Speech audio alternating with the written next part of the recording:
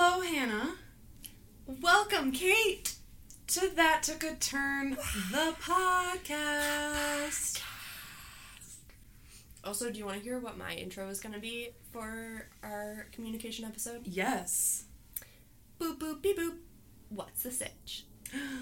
Boop, boop, beep, boop. What up? What up? Wow. The way that you communicated that was it beautiful? top notch. Thank you. I've had a lot of practice. Really? Is that so? 24 years Of... communication practice. Oh, I thought you meant of podcasting. I was like, wait a minute. You were podcasting out of the womb? Yes. That's not too bad. So, today is my parents', I believe, 27th wedding anniversary. Really? Yeah, isn't that crazy? Oh, I should text them. They would love that. Yeah. They would absolutely love that.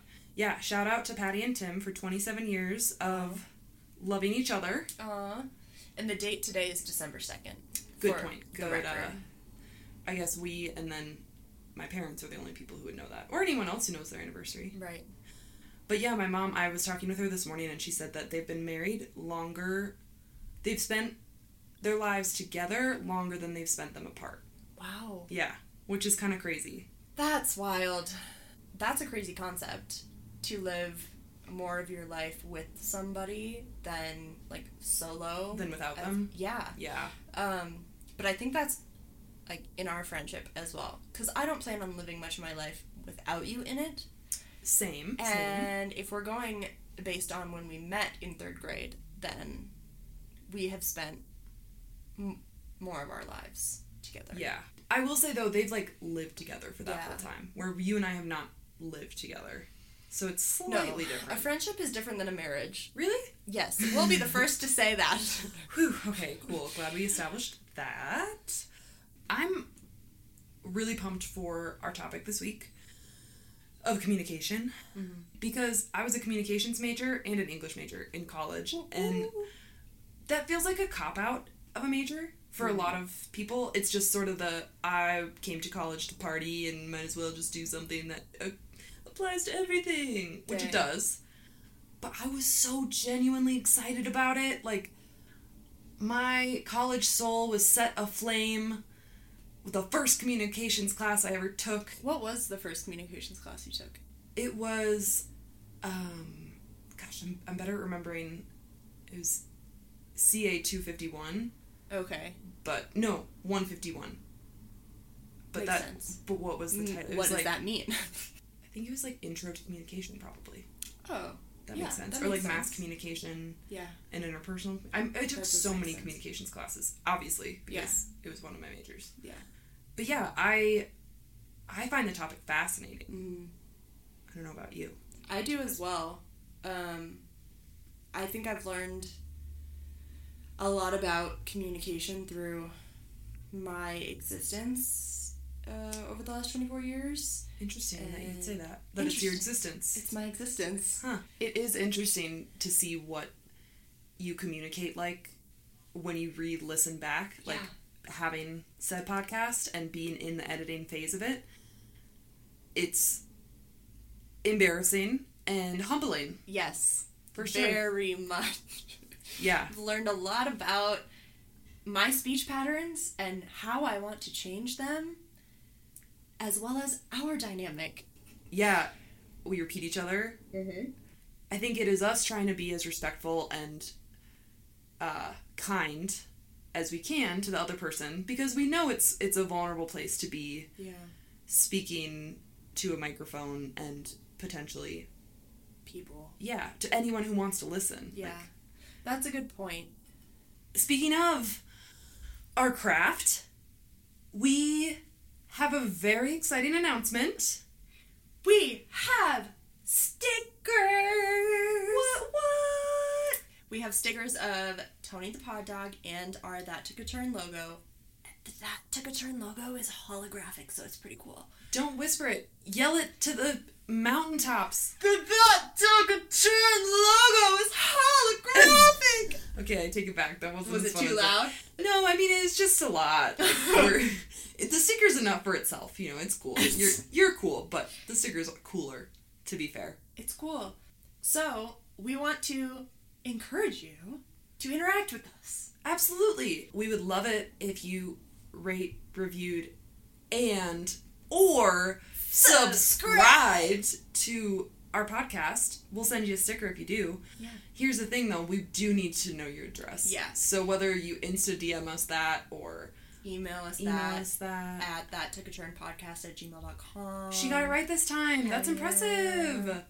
But yeah, these stickers are here for the taking, and they're free. They're free. All you have to do is write a review, which truly can just be like 10 out of 10, or maybe you think it's 5 out of 10. Yeah. I don't know. Go ahead and let us know. A bad review counts. We don't want you to lie. No lies allowed. No. It would be great to have some feedback before we move into season 2. That's right. You heard it here first. We're doing seasons. We're going to take a break for the holidays. And come back stronger than ever. With season 2. What up? Being that we are a 2-person podcast machine. Yeah. We have lives. And it is a lot of work. Yeah. I love the work. I absolutely love it. I think it'll give us a good pause to reassess what we've done so far, see how we want to improve, see the things that we want to keep, what we want to change. Exactly. And hence the need for feedback. Exactly. So please, you'll get 2 stickers. We're really excited about the engagement we've seen so far, and you want us to be more funny, you want us to be less funny, you want us to... Should we speak in more monotones? Should we shut the fuck up? Should we just have a silent podcast? If you think we should shut the fuck up, you should rate, review, and subscribe, and we will send you stickers. But we won't shut the fuck up. Yeah, we're probably not going to do that. But it's cool. Well, should we just get into it? Yes. Alright, cool. Do you mind if I go first? Go for it. Okay, because I'm really excited and just don't think I can hold my horses. I'm too ready to communicate! Set them free. Set your horses free. Let those horses ride. Okay, let me navigate to my screen. I'm excited to hear what you have to say, Miss Communications Major. I went back to my old notes. The ones I had on my computer. I didn't look at all my handwritten notes because that would have just been so much notes. But it was so interesting to see all of the different things. And yeah, kind of made me just fall in love with it all over again and realize how much communication, the subject of communication, has shaped my life. Which, this is not what I wrote about, but the other day I was thinking about why I'm so drawn to the path of understanding and learning more about communication and language in general, and that's kind of been a central tenet in my life from an early age. Like, I've always been drawn to language, and I think it comes from, when I would get into fights with my family or whoever, and things would really hurt me that were said. And then vice versa, what I would say might really hurt someone else. I still remember the first time I'd ever kind of dealt with depressive thoughts and was feeling suicidal. It was like in 8th grade. And I remember my sister telling me that she thought the act of suicide was selfish. And that was such a pivotal moment for me because I hadn't seen it as that in any way. But then she said that, and I took on the label of selfish and took on the task of trying to do everything in my power not to be selfish. So impactful. Exactly. Yeah. And I, honestly, now that I'm older and have processed all of these things, she did nothing wrong. But yeah, that, she knows this. I've mentioned this to her, so it's not like it's, she listens and it's like, oh shit, I didn't realize I said that and it impacted her or whatever, but it did. It made me see the world differently and change the way that I was in the world. And that kind of began my journey of thinking about the power of language and how that affects others. And I wanted to make sure that from that point forward, I was being as conscious about the language I was using and as intentional as I possibly could be. And I'm still not perfect at it. Never will be. Mm-hmm. And there are still times where my impact is very different than my intent. And, it's a learning experience. We'll chalk it up to that. But, yeah, I'm glad that all of those things happened so that I was able to learn the importance of my communication. And I think, to that point of what you said about, like, you're never going to be perfect about it, it's the way that we both deliver and receive communication is based on the culmination of everything we've experienced thus far in our lives, which is vastly different for every human being. So it's always going to be a challenge. It's always going to be something to navigate. Right. Yeah. Right. Yeah. My defining word was selfish, where that might not be someone else's. Maybe it's timid or chill or, you never know. You never know what has shaped someone's way of being. Yeah. I digress. Does language shape thought? Or is it thought that shapes language? Kind of just what came first, the chicken or the egg? And there's a lot of different takes on this perspective, but this was always one of the most interesting things that I remember hearing in different lectures, and I just wanted to see what your take was on it, Hannah. Honestly, I'm just excited. Ooh. So there are over 7,000 languages spoken on Earth today. I got that from a Simple Psychology article. I didn't just know that off the top of my head. I was going to say shitty that I only know one. Truly, yeah, I agree. But yeah, so over 7,000 languages, and with that many different languages, how do we all communicate with each other?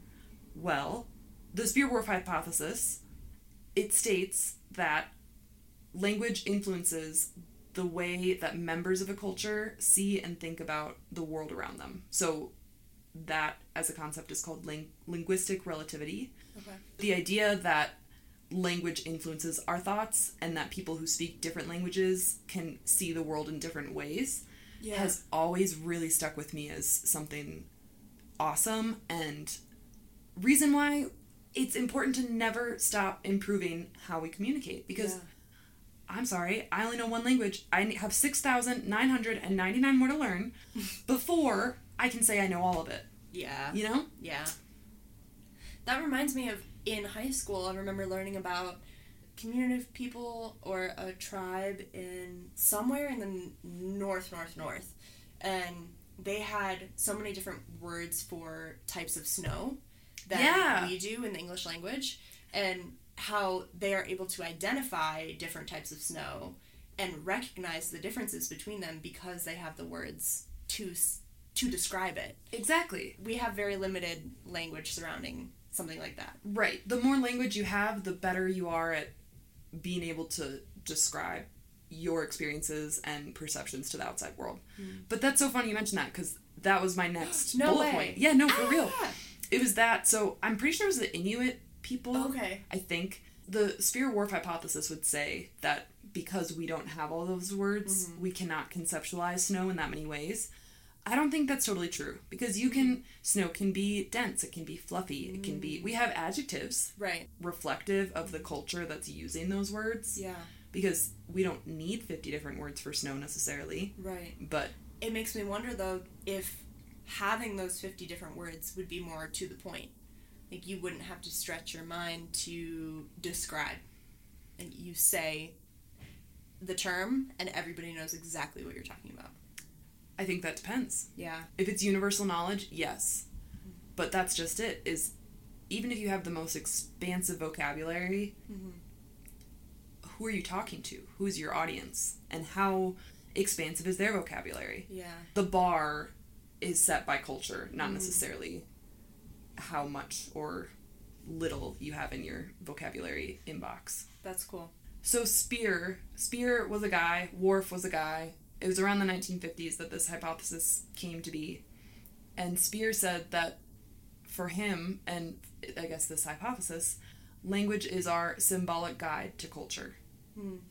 And I have this quote from the model in neuroscience and biobehavioral psychology. Ooh. Yeah. From John F. Kihlstrom, and Lillian Park. It's as of 2018, so it's pretty recent. But for Speer, tongue twisters were... No, just kidding. For Speer, linguistic relativity was a way of articulating what he saw as the struggle between the individual and society. In order to communicate one's unique experiences, individuals need to rely on a public code over which they have little control. I was just gonna say I like the use of the word struggle in that. Because it is a struggle. It's very hard to be able to gather the words in your mind and say them out loud in a way that is going to accurately communicate what you're experiencing. Yeah, and put the same words that were gathered in your mind to someone else's. Yeah. That's a hard thing to do. Yeah. For sure. That's why I'm a communications major. Not because I'm good at communicating, because I was like, I don't know how to do it. It seems like a puzzle. It seems like an impossible puzzle when you look at it from the perspective that we're looking at it right now. It's inspiring to try to be better, but it's tricky. Yeah, absolutely. Well, that quote goes on. Was that a neck crack? It was a neck crack. That was really good. I want to see... No neck cracks for Kate. Oops. But continue with the quote. Did you just get a second neck crack? Oh my gosh. Continue with your quote. I like it. Yeah. So, yes, it says, this is talking about individuals. In order to communicate their unique experiences, individuals need to rely on a public code over which they have little control. Linguistic rules are usually unconscious, and it is different for individual speakers to enter the logic of the linguistic system and alter it to their liking. So essentially, the quote goes on. Don't worry, it's super long. But that point being that it's really difficult to personalize your communication style beyond the language, because the language is limited. There's only so many words to describe snow in English. Yeah. And while you can use a different language, it's also limited to what your audience speaks and understands. So in order to tailor language and communication to your liking or what actually is going on in your mind, it's really hard. Yeah. Hence the struggle. Can I interject with something that just popped into my mind now? Yes, please.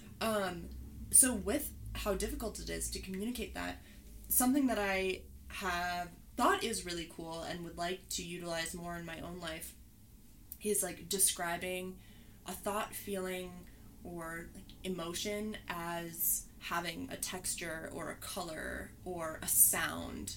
And I think it's a really cool way to express what you're feeling without actually having to use logical words to describe explicit language? Yes, explicit language. Thank you.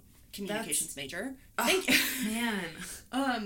But that's something that I want to use more often. Like, whatever I'm feeling, I don't know what it is, but it feels scratchy and it feels like the color auburn. Like, sure. Just something to get it out in a different way. Yeah.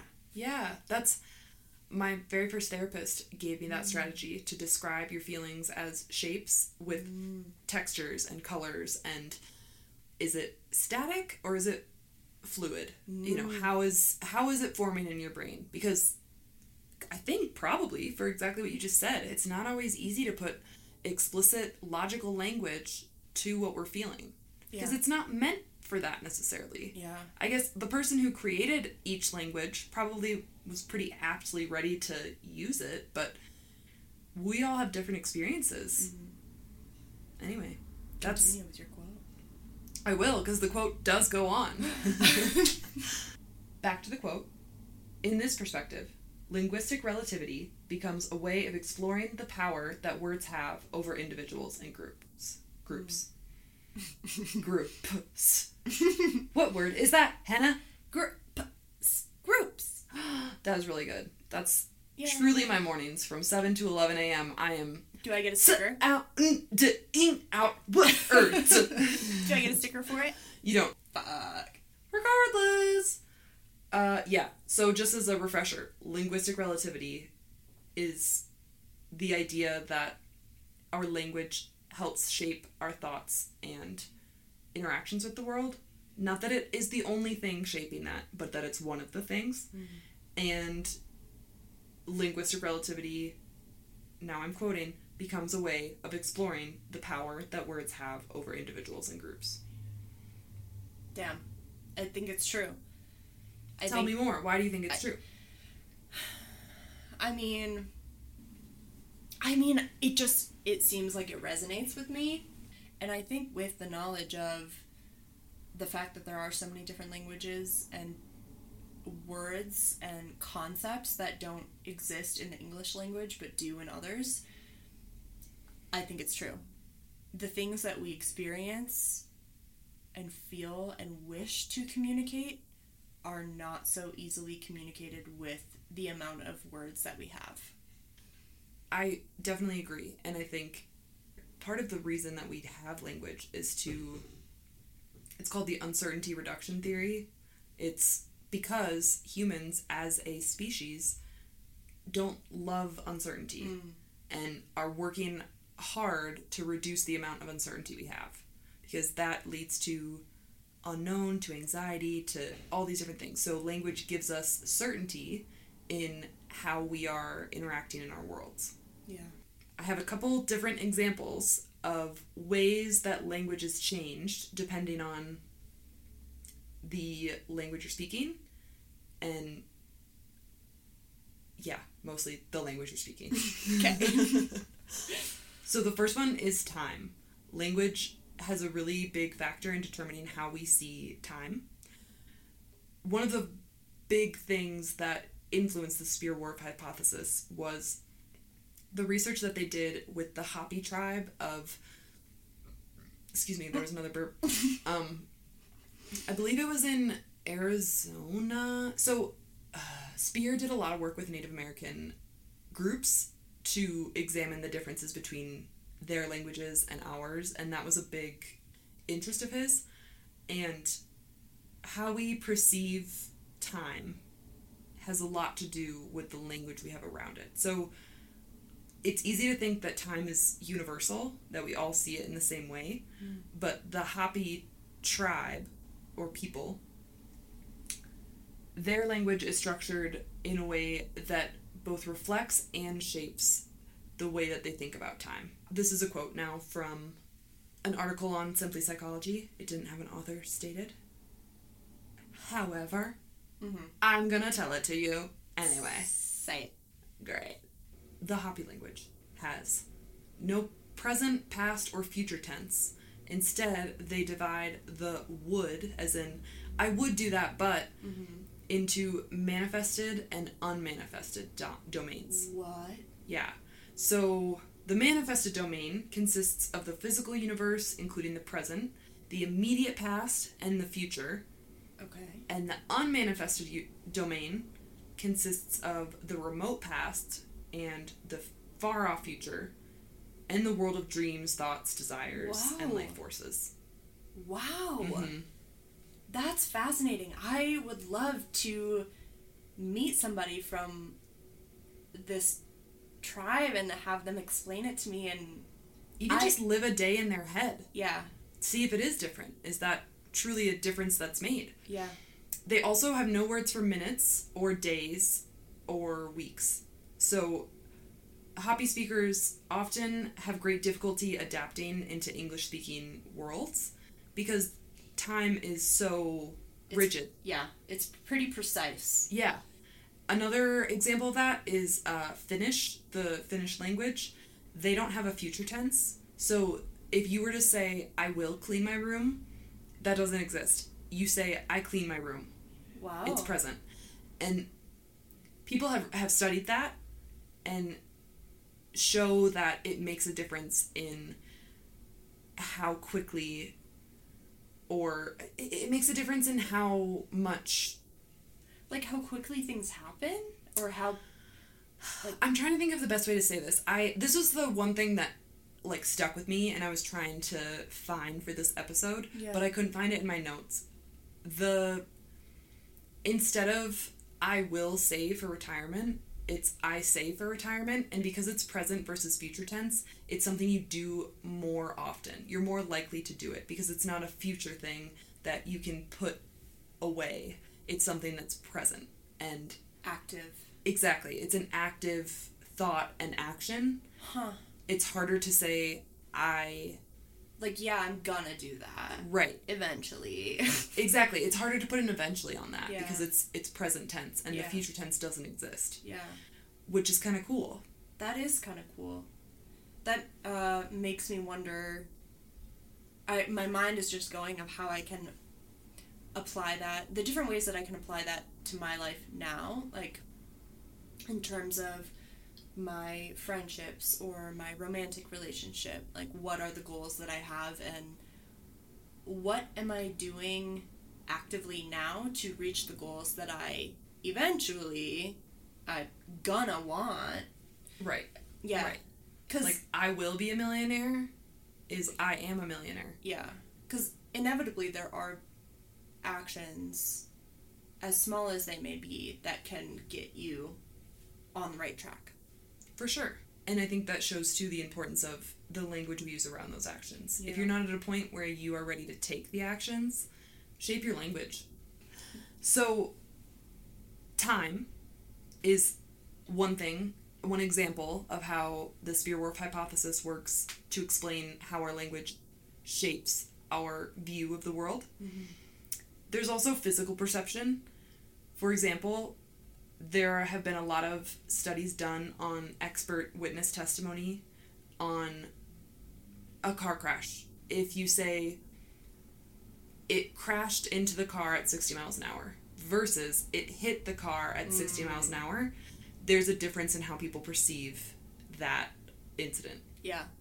Which makes sense. Yeah. Words have connotations and people perceive them differently. Mm-hmm. That's measurable. Yeah.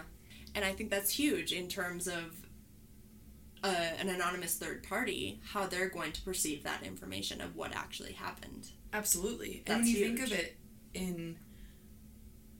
I'm laughing because I'm thinking of the Kim Kardashian podcast, The System, which is a serious podcast. It's not reality, but talking about a death row case and the way that the language is used in law in general makes such a difference. A, with the jury, if it's a jury trial, but also B, just interpreting the law. I mean, you think about the Second Amendment of the right to bear arms, what that means in each state is up for interpretation. Huge debate. Huge. Yeah. So, language. Crazy. Intense. Lots of options. Wack-a-doo. Wack-a-doo.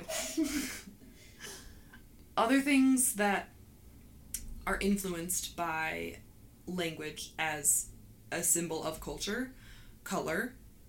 So, it's been studied that cultures with only 2 colors, like between 2 and 11 colors tends to be the norm. If it's 2 colors that are in your language, it's probably more of a light and dark distinction versus red, blue, green, yellow, like Roy G. Biv type deal. Okay, so the English language would be more of a Roy G. Biv situation. Yes. So there's actually an order that languages all follow with how, I guess, in depth they describe color. I'm reading from an article I read that was by E.K. Silverman in the International Encyclopedia of the Social and Behavioral Sciences from 2001. Languages with only 2 terms will have black and white, so basically dark or light. And if a language has a 3rd term, it's red. What? Mm-hmm. The next additions will be sampled from yellow, green, and blue. Makes sense. Brown enters next. Okay. Followed by some ordering of purple, pink, orange, and gray. So, rather than being arbitrary in the way...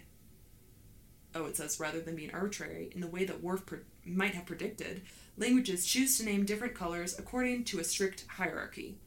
The strictness suggests that language describes a single external reality rather then that language divides reality in different ways. What? So, yeah, what exactly? That's what I'm saying, where a lot of this is not accessible in its own language, describing language. Therefore... Will you repeat that for my own sake? For sure. Do you want me to... Just that last part. This strictness suggests that language describes a single external reality, rather than that language divides reality in different ways. That's where you lost me. Yeah. So what that's saying basically is the Spear-Whorf hypothesis was saying that language is how we chop up and piece out our realities, but it's not exactly how we chop it out. Is it more of an individual experience of reality in terms of color? This quote is basically saying, I don't like the word basically, and I say it a lot. It seems like it's degrading this, whatever. Anyway. But I do need to know, basically, what does that mean? So, basically, this study is proving that there is one reality. Language breaks it down. That's true. But it's not that language is the power that determines how reality works. Reality is what it is. Okay. Language interprets reality. And color, depending on what language you're speaking, is broken down in certain ways. So if you're in a culture that maybe you live in Alaska and it's dark all the fucking time, the cultures there might have only had 2 words for color, dark and light. Okay. And things fell into those categories.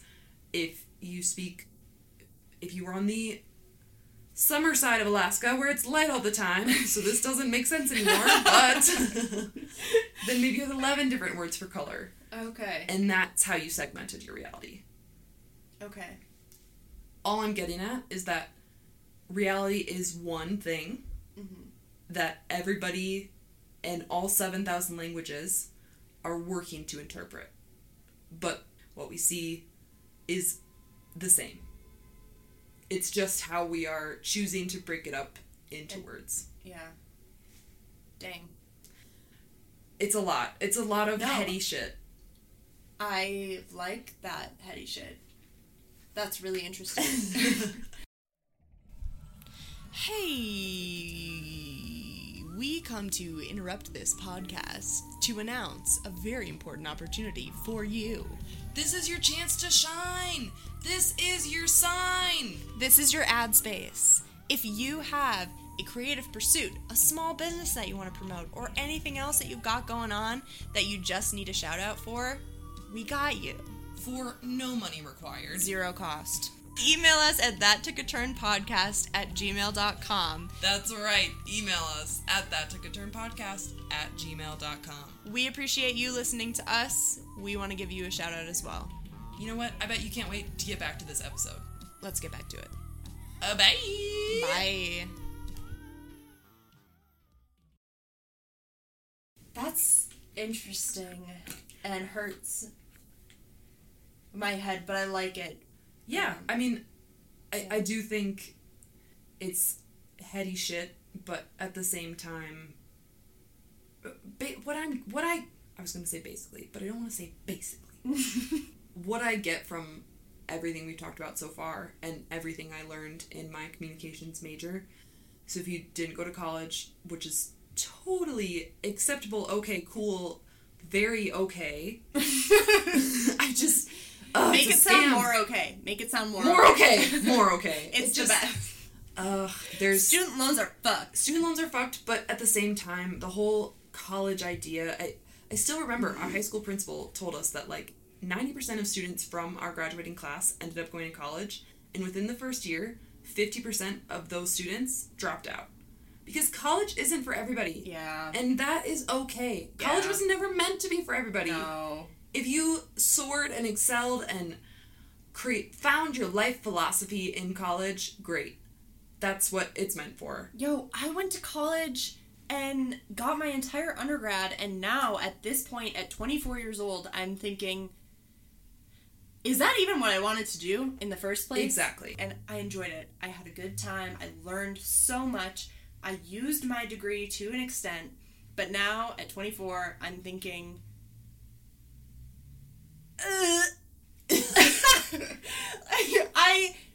I'm thinking about going back to school and getting a different undergrad degree in something that I actually want to pursue. Right.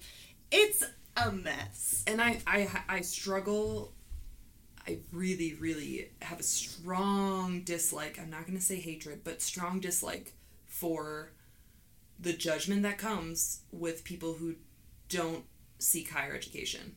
And yeah, it brings me back to exactly where we were in my discussion of language and communication, because it's so stupid. It frustrates the hell out of me, because being an educator, college is not right for everybody. Yeah. And it's not... I had a shitty college experience. The education side of it was great, but the other side of it for me was really terrible. And that's a whole nother podcast, but I wouldn't want anyone to listen to this and hear all the academic language that is, to be honest, meant to keep people out and to keep a very small group of social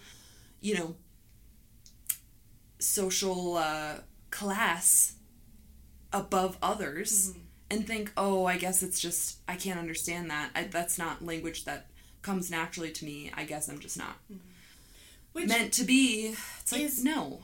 Why I think you using the word basically frequently is not much of an issue, because I am college educated. I do feel like I'm an intelligent person, but a lot of the time... Let me correct you. You are an intelligent person. Thank you.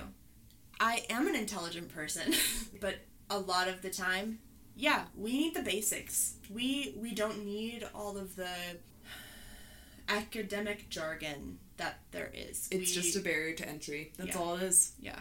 So that's why I do appreciate your... I don't want to say dumbing it down, because it's not dumbing it down. It's putting it in... Filtering it down. Yeah, it's putting it in language that more people can understand and that I can understand. Well, I appreciate that. Yeah. I still think the word basically has connotations I'm not happy with, just because it, to me, says, here's this language that's highfalutin and academic, and I'm going to dumb it down for you. That's what it says to me, and I think the connotation it holds for a lot of people, because I don't think in any way that I am better than anyone else or more knowledgeable. I don't think you are either. Thanks. Truly, thank you. Yeah. Everyone has knowledge of their own, like you said before, experiences and life, and just because it doesn't fit the patterns of language that you happen to be born into and the cultures you're born into doesn't mean what you're experiencing and what you know to be true isn't valid and isn't worthwhile, you know? And I think it also doesn't mean that you are incapable of comprehending Absolutely something. Not. Absolutely not.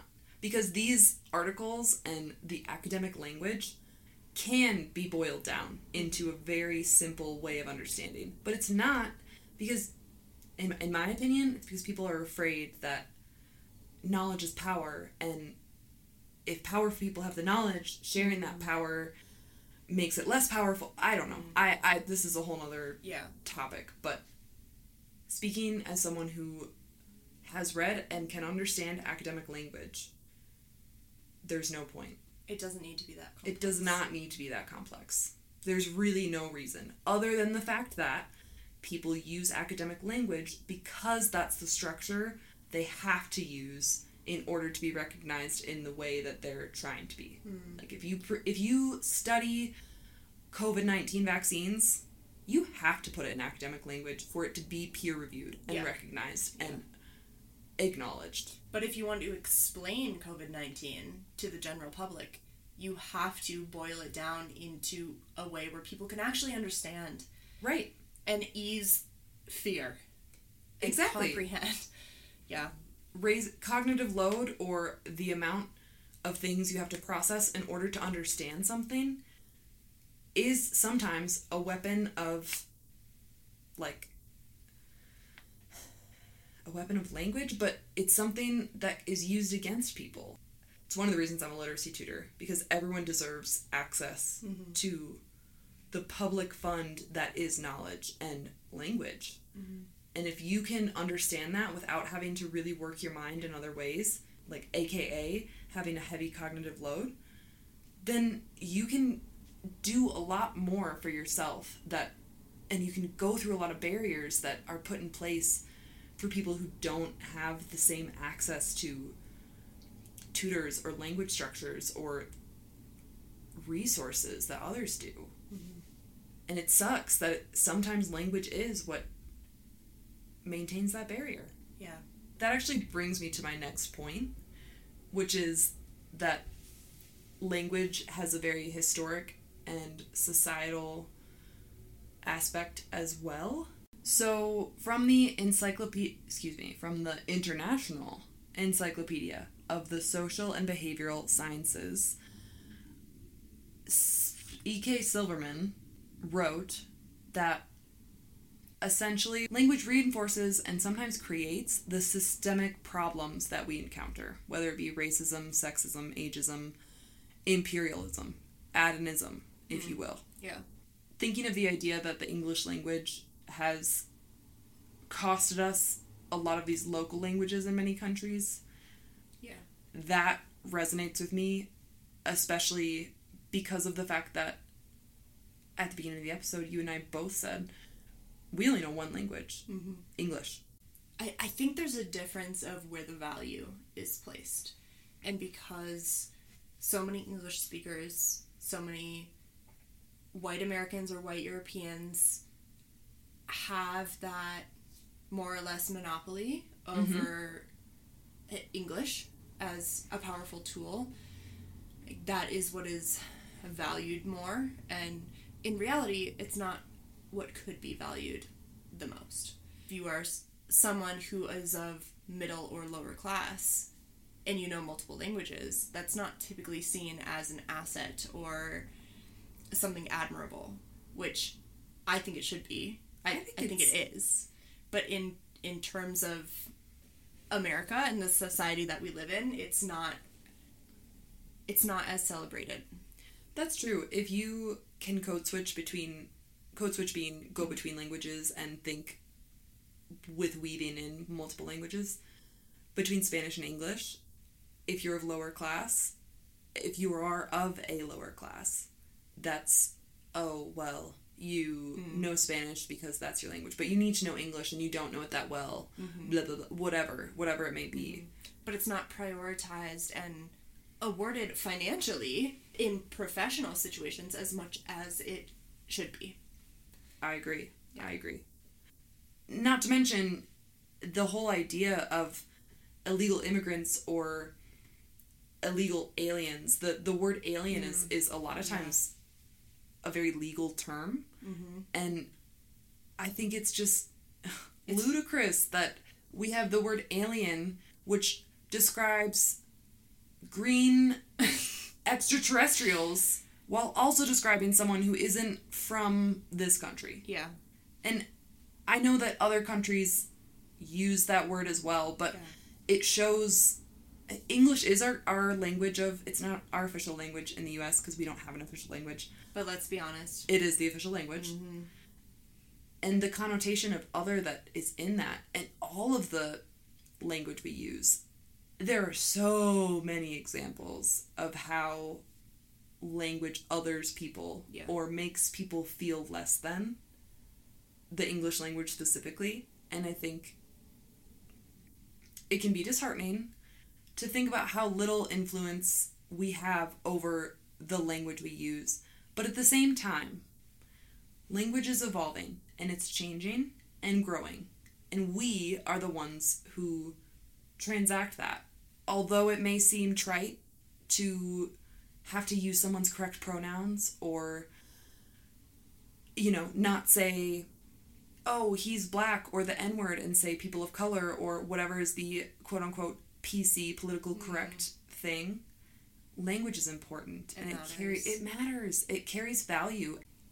Studies show that our actions affect our social networks heavily, And what I mean by that is if you say something, Hannah, it influences the people in your immediate circle, in your secondary circle, and in your tertiary circle. Mm-hmm. And those people influence you. So it's important, the language you're using to describe yourself, to describe others, question the language. Think about the language you're using. And there are a couple things that makes me think of, like using the terminology crazy or insane, especially when talking about a woman and her emotions or feelings, or somebody with mental illness. I think like that's a great example of challenging the language that we're using. Like, what are you actually trying to say? Mm-hmm. Like, are you really trying to say crazy, or are you trying to say frustrated, hurt, emotional? Can we widen our vocabularies to more accurately describe what we mean? Yeah. And hurt less people? Yeah. And I also want to say, too, the power of reclamation and people taking language that is meant to be hurtful and belittle them and using it as a source of power. Mm-hmm. You can always choose to do that. Yeah. And I know it takes a culture to do that, but the N-word, for example, that's maybe a bad example because I don't think I can speak to it as I would want to. I can say, like, for the word queer. Yes, that's... like, for myself being a queer person, I remember having a conversation with my extended family and explaining to them, like, oh, I identify as queer, like, I am a queer individual, and them responding to me with saying, isn't that a derogatory term? Because they are from a different area of the country and have only been exposed to the word queer in a derogatory way. And so I think me coming to them as a queer person saying the word queer kind of took them aback. Absolutely. And so I got the opportunity to explain, like, as a queer person saying that is how I identify, that is not a hurtful or derogatory thing. It is when you use that word as a means to belittle someone, to be condescending towards someone, to say that they are less than or immoral. Yeah. And so that is a word that I like to use for myself because that's also something that I identify with very much so. For sure. But that was a very interesting experience to me because the community that I have here in Denver is very comfortable with the word queer. Like, it's not a derogatory term. It's been reclaimed. It's been reclaimed. Mm-hmm. I even think of the word bitch, for example. Yeah. If someone were to call me a bitch and they weren't a female or female identifying, or saying it in an endearing way. Even if they're saying it in an endearing way, if a male calls me a bitch... Oh, yeah, I mean, if a woman or female identifying person was saying it in a non-endearing way to you, that fucking sucks. Sure. Yeah. I see what you're saying. Yeah. But still... Yeah. It hits different. Mm-hmm. And it's funny because it's a word that originally is meant to describe a female dog, and I'm not that, so maybe they need to reclaim that. Female dogs, I'm so sorry. You rock, female dogs. You rock, bitches! Woo! But still, I think it's important to acknowledge that while language is a very fixed entity, it's something that is difficult to adjust to your likeness. It's also not set in stone. Mm. It is something that you have power over. Yes, it has power over you, but you decide how much power over you it has, and you have the ability to use it to create power. Mm-hmm. Yeah. It's free. Language is free. Yeah. With that, we'll talk to you soon. See you next time on That Took a Turn, the podcast. Bye. Bye. Thank you so much for listening to That Took a Turn, the podcast. Written, produced, and everythinged by us, Kay Geary and Hannah Damish. It's pretty DIY. If you're digging the pod, Don't forget to rate, review, and subscribe to That Took a Turn. wherever you're listening to this podcast. I mean, if you made it to this point, at least we're like bored enough to listen. I know. Either way, you can also check us out on Instagram. At That Took a Turn podcast. Special thanks to Garrett Burns. And special thanks to our listeners for listening. Our theme song is by Music Unlimited. This has been a Handsome Prince production.